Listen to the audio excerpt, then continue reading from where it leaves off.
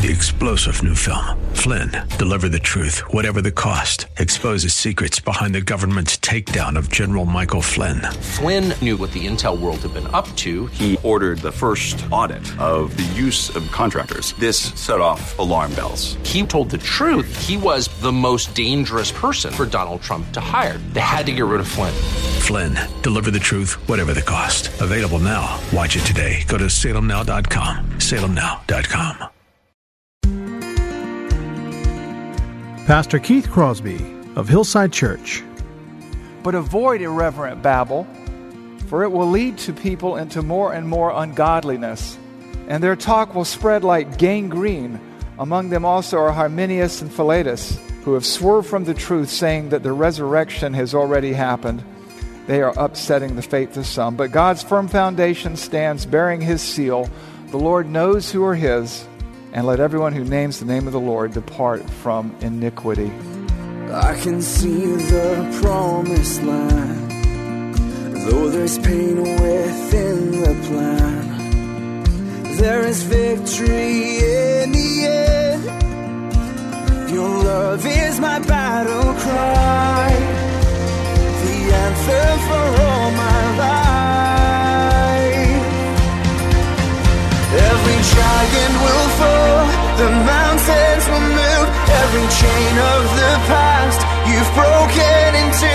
All the fear of the lies, we're singing the truth, that nothing is impossible with you.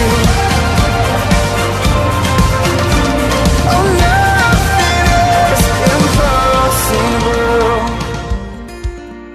impossible. It has been said before that it's not what is being taught from the pulpit, but what is not being taught that does the most harm to the church. It's easy to compromise your witness when you become too focused or even obsessed on the wrong thing.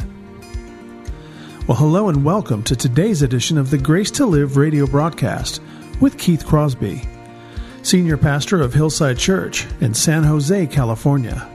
We are so happy that you've chosen to spend time with us today on the program. And as we always do, we would encourage you to follow along with us in your Bibles if you can. On today's program, we continue our series in the pastoral epistles as Pastor Keith continues to walk us through the book of 2 Timothy. So if you have your Bibles, please turn with us today to 2 Timothy chapter 2, verse 14, as we hear a message that Pastor Keith has entitled, The Facts of Life, Facts versus Friction. Now here's Pastor Keith with today's study. Today we're going to be talking about fact versus friction. That's not a typographical error. It's a weak attempt at humor on my part. And then it's subtitled Fact versus Fiction. But before we get into that, let's open with a word of prayer. Heavenly Father, we thank you that we could be here today among your church in this meeting house, this building, Father. We thank you that we can be here virtually too, online. And Lord, that we can all gather to hear God's word. Father, your word is the truth. It doesn't contain the truth. It is the truth. And it is that truth that sets us free from fear, from cultural narratives, Father, from friction, Lord, with this world. That we do not worry about what the world thinks, only what our Master thinks. And so, Lord, we commit this time to you in Jesus' name. Amen. It is a fact that there will always be conflict between Christ and the world. And that's inevitable for a follower of Jesus Christ, for his church. We're going to be in conflict with the culture until he returns in one form or another. Sometimes it almost looks on the surface as if it's the culture 21 and the church 7 going into the third quarter. But those appearances are often deceiving because we know that God is sovereign, right? We talked about that last week and the implications of all that. And so what we have to do as believers, as those who know the truth, as those who understand the world through the lens of Scripture, is we have to rely on God's Word and not things like lived experience or cultural narratives or whatever the propaganda is that's being circulated at any point in time. And therein lies the friction. But as we discussed last week we looked at 4 inescapable facts that will enable us to hang in and hang on during the tough times. And let me just review that, because these facts give us the perspective we need in times like this. And the first fact was this: if you follow Christ, you're going to be persecuted. It's a fact of life, right? That's what we talked about last week. And that regardless of the restrictions that anyone, government, culture, the workplace puts on you, Paul was bound in chains as a criminal. Regardless of those strictures and restrictions, the Word of God is not bound. And it proceeds forth and it accomplishes. It does not return void. It goes forth for salvation or condemnation. And it cannot fail. We also understood that everything that we do here isn't for our resume, isn't for the approval of others. It is for the sake of others, that God's elect might be saved, that the people of God, that those who, that someone may receive salvation in Christ. And we do everything we do as Christians, as a church. That is our purpose. We cannot solve the world's problem. We cannot eliminate injustice and hunger and all those things. We cannot stop wars. But we can, humanly speaking, save souls. After all, what does it profit a person that they gain the whole world but forfeit their soul? We're about the gospel. And finally, we understand this, that man is not in control. God is. And that there's nothing human beings can do to thwart the advance of the gospel. Nothing. God is in control. All things really do work together for good. Even what men and women intend as evil against us, God intends for good, to bring about a present result, to save many people alive. And He is unstoppable, undefeatable, immutable, sovereign, omnipotent. And that is the good news. And these facts are essential to not just your survival, but thriving, because these facts enable you to discipline your mind and your soul to do the things that God has called you to do. One of the things that's kind of interesting when you look at 2 Timothy, 2 Timothy is shaped like an hourglass, like this. And that is a literary technique that was done in ancient Near Eastern literature, but also in Greco-Roman literature, where you start broadly and you come to a point and then you go back out. You saw that in 1 Timothy, where the thesis statement comes in the middle of the book. I write these things to you so that you'll know how to conduct yourself in the household of God, the household of faith, the church of the living God, the pillar and foundation of the truth. And you find that in today's book, 2 Timothy, as well. The thesis statement comes in the middle, 2 Timothy 2:15. And so what happens is Paul kind of works backwards from the spiritual disciplines to the facts that undergird them, to the truth where we find the facts. And we're going to see some of this play out today. But the good news is, whether you're a pastor imprisoned by an increasingly totalitarian government like Pastor Coates in Canada, who's been released, or whether you're a Christian living today being tarred and feathered in the culture by a racial narrative of a shooting in Atlanta, Georgia, or a racial narrative of a shooting in Boulder, Colorado, the facts are that when you look at these things through the lens of Scripture, you're able to make sense of it all. You know, it's a terrible thing. You know, the shooting in Atlanta, you know, I watched this pastor in Madison, Wisconsin, do a sermon where he brought an Asian man up on stage. And the Asian man bore witness how he was terrified to live in this country, and, you know, that the shooting took place in Atlanta because of this man's religion, and da-da-da-da-da-da-da. You know, because this pastor and his church unwittingly jumped on board with a culture and narrative that was false. The FBI, the Atlanta Police Department, the Sheriff Departments said it was not racially motivated. The guy was a sex fiend, and he was losing his mind, and he did a terrible thing. And it had nothing to do with race. And I remember listening to the fact that this terrible white guy went into this place in Boulder, Colorado, and shot up a grocery store. He was Syrian, and he was a Muslim. He wasn't a Christian. But this is the cultural narrative. And I watched this church in Madison, Wisconsin, you know, go through all these contortions. And I saw the danger of the church looking to the culture for its relevance. And this pastor who's retiring, jumps on this narrative and misleads his people. Because he's looking to the culture, not the Word of God, no matter how well-intended he was. And then he did a sermon on the fruits of the Spirit, and he brought up he had this bowl with all this stuff in it. And I noticed that he's going to be preaching on the fruits of the Spirit, but there are a lot of carrots in that bowl. And the last time I checked, carrots were vegetables. But it really told me about the theology. It really, to me, that spoke volumes more than his misguided, inept attempts to placate the culture. We don't do that. We have to look at what is true. We cannot let the culture groom us to react to its strictures and dictates. We're talking about on the podcast this Wednesday about that. You've been groomed, part 2. But today, what we're looking at is fact versus friction. And we are seeking to understand how then do we function in this world? Where are the facts found? What do we do with them? We saw the spiritual disciplines. We saw the facts of life. But where do they come from? And what do we do with these? So this week we talk about the source of all this, where we must get our facts. And we don't get our facts from social media. We don't get our facts from the New York Times, the Washington Post, which one week post a story and the next week on the back page retract it. We don't look to your truth or my truth. Those phrases would be laughable if they weren't so tragic. We look to the truth, which is the Word of God. And so today, I want us to look into, we'll be focusing on 2 Timothy 2, 14 through 16, but I just want to walk you through verses 8 through 18, or 19, 18, just for the context, so you can understand where this is all coming from and how it all fits into a larger scheme.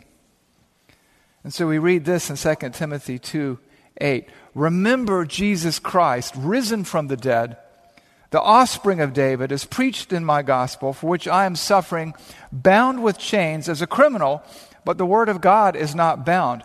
Therefore I endure everything for the sake of the elect, that they may also obtain salvation that is in Christ Jesus with eternal glory. The saying is trustworthy, for if we died with him, we will also live with him. If we endure, we will also reign with him. If we deny him, he will also deny us. If we are faithless, he is faithful, for he cannot deny himself. Verse 14, remind them of these things. Remind them of these things and charge them before God not to quarrel about words, which does no good, but only ruins the hearers. Do your best. Do your best to present yourself to God as one approved, a worker who has no need to be ashamed, rightly handling the word of truth. But avoid irreverent babble, for it will lead to people into more and more ungodliness.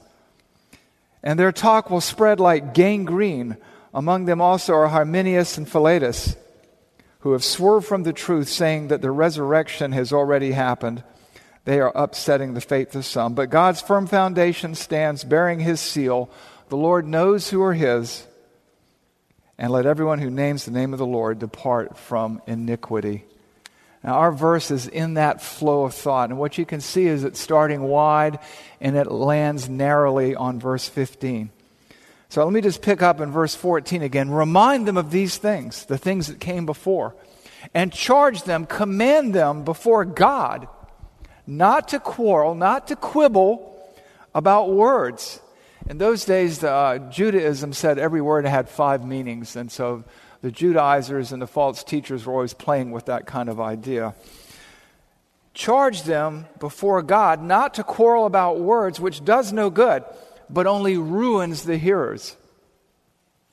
People get wrapped up in all kinds of junk and they miss the main thing. Verse 15, do your best to present yourself to God as one approved, a worker who has no need to be ashamed. Why? Rightly handling the word of truth.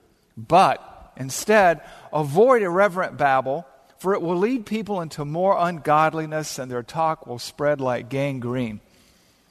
Among them are Hymenaeus and Philetus, who have swerved from the truth, saying that the resurrection has already happened. They are upsetting the faith of some. What is going on here? Paul is imparting to Timothy and to us by extension what it's going to take to minister in this world, in their Christ-hostile world, which happened at that time to be on the eve of the Neronian persecution. But if you're watching the world around you right now, you can feel the heat being turned up on Christ's church. And so Paul writes more or less on the eve of his execution as an enemy of the state to calm and to stabilize and to prepare Timothy for what lies ahead. And that's a ministry without him. It's a ministry where he's going to have to depend not on somebody he could talk to like an apostle, not a prophet, but the written word of God, which really transcends everything else. Timothy is frightened, he's shaken, and Paul encourages him to fan into flame the gift that God has given him for the sake of the gospel. He pointed Timothy toward those spiritual disciplines that we talked about 2 weeks ago and to the facts of life that we talked about last week. And then he brings it all down to the Scriptures. Cling to what is true is what he tells him and he tells us. And he tells him and he tells us to do that, you have to learn what is true. And these two necessities are what we're going to be talking about today. Because if you don't do these two things, you won't even know what the facts of life are. You won't have a foothold on which to push off to discipline your mind, your soul, your heart, your life around the spiritual disciplines that you need. And so Paul is working backwards to this point, and he brings these two essentials to bear. And let's talk about the first essential. Cling to what is true. Cling to what is true. Don't lose sight of reality. Don't lose sight of truth. Hang on to it. You see that in verses 14 and 16. There are two commands here, or two types of commands. There is a positive command and two negative commands. And let me just walk you through these two verses here that sandwich in the point of the whole book. Remind them of these things. That's the positive command. All these things that we just talked about. The spiritual disciplines, the facts of life. If you're a Christian, you're going to be persecuted. But God is sovereign. We do what we do for the glory of God, the good of others, and our own growth. And God's word cannot be bound. Remind them of these things. And then he says, and charge them. That's a military term. Order them, command them before God, before our commander-in-chief, you might say, not to quarrel, not to quibble about words, which does no good, but only ruins the hearers. Verse 16, but avoid irreverent babble, for it will lead people into more and more ungodliness. Here Paul is reminding Timothy to remind his flock of what has been discussed in the first 13 verses of the chapter, indeed even in chapter 1. And we talked about this before, the matters of spiritual discipline, to draw strength from the graces of Christ. Be strengthened. Remember what Christ has done for you. To remind them of the discipline of discipleship, of investing in others, of passing on the teaching to others who will be able to teach others also. Christianity is a team sport, not a spectator sport. Remind them of the discipline of suffering, like a good soldier, like an athlete straining ahead, like a hardworking farmer. Remind them of these disciplines. Remind them of the discipline of thinking these things through, because God, if they dwell on these things, if they obsess on these things, if they agonize on these things, God will grant them understanding.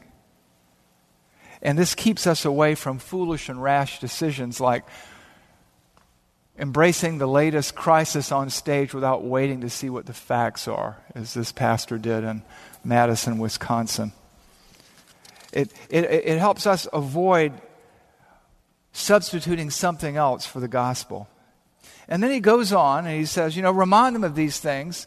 And these are the fact that if you follow Christ, you will be persecuted. The fact that God's word cannot be bound. The fact that we do all things for the sake of others. And the fact that no matter what happens in this crazy world around us, God is sovereign. And Paul says, remind them of these things. It speaks to keeping these things in the forefront of your mind so that you can make sense of your existence, so that you can navigate through the twists and turns of this confusing, crazy world, this heartbreaking world, this uncertain world. These disciplines, these facts keep us on track. They keep us on mission.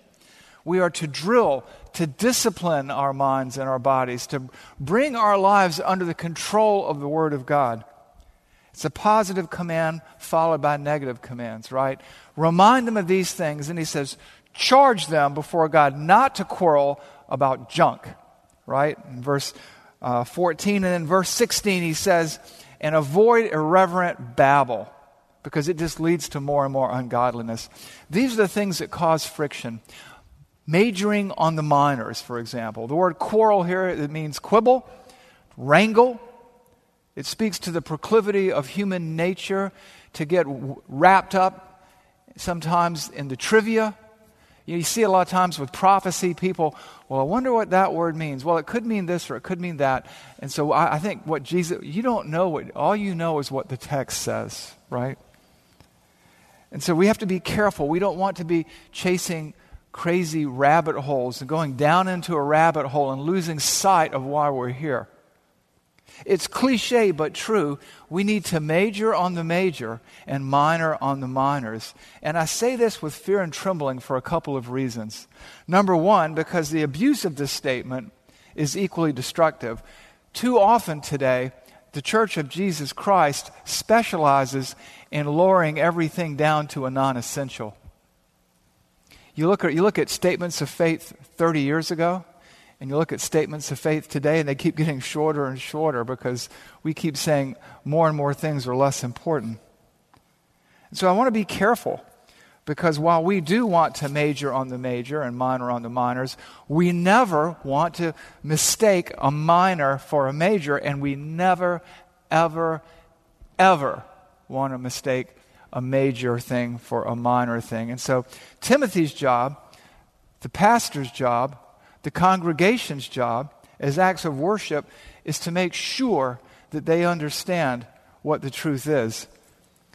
That there are beliefs and doctrines that cannot be overemphasized, and that there are beliefs and doctrines that can be underemphasized, and you want to avoid imbalance. You know, we hear the statement today, well, doctrine divides and worship unites. You know, you should run from people when they say that. It is true, though. Doctrine divides the sheep from the goats, the wheat from the tares, the professing Christian from the real Christian. And worship of the wrong things can unite just about everybody on anything. And that's why we read in 1 Timothy 6, 3 through 5, that there are things that are important. And it says this in verse 3, if anyone teaches a different doctrine and does not agree with the sound words of our Lord Jesus Christ and the teaching that accords with godliness, he is puffed up with conceit and understands nothing, because he has an unhealthy craving for controversy, for quarrels about words, which produce envy, dissension, slander, evil suspicions, and constant friction among people who are of depraved mind and deprived of the truth. Here we see truth versus friction. And this is why we keep watching our hearts and watching our ministry, because there are so many things to distract us. And this, you probably think this is a hobby horse we just can't let go of, but critical race theory is a different gospel of a different God. And it is the greatest threat to the church today. Unparalleled. It has a God that never forgives. It has a God that has no grace. And it seeks to not forgive, but to punish others mercilessly for all crimes, real and imagined. And none of us, friends, can afford justice. We all need grace. It is the antithesis of Christianity. And so, if anyone teaches a different doctrine, that we understand that there's some imbalanced craving that's going to produce friction and division.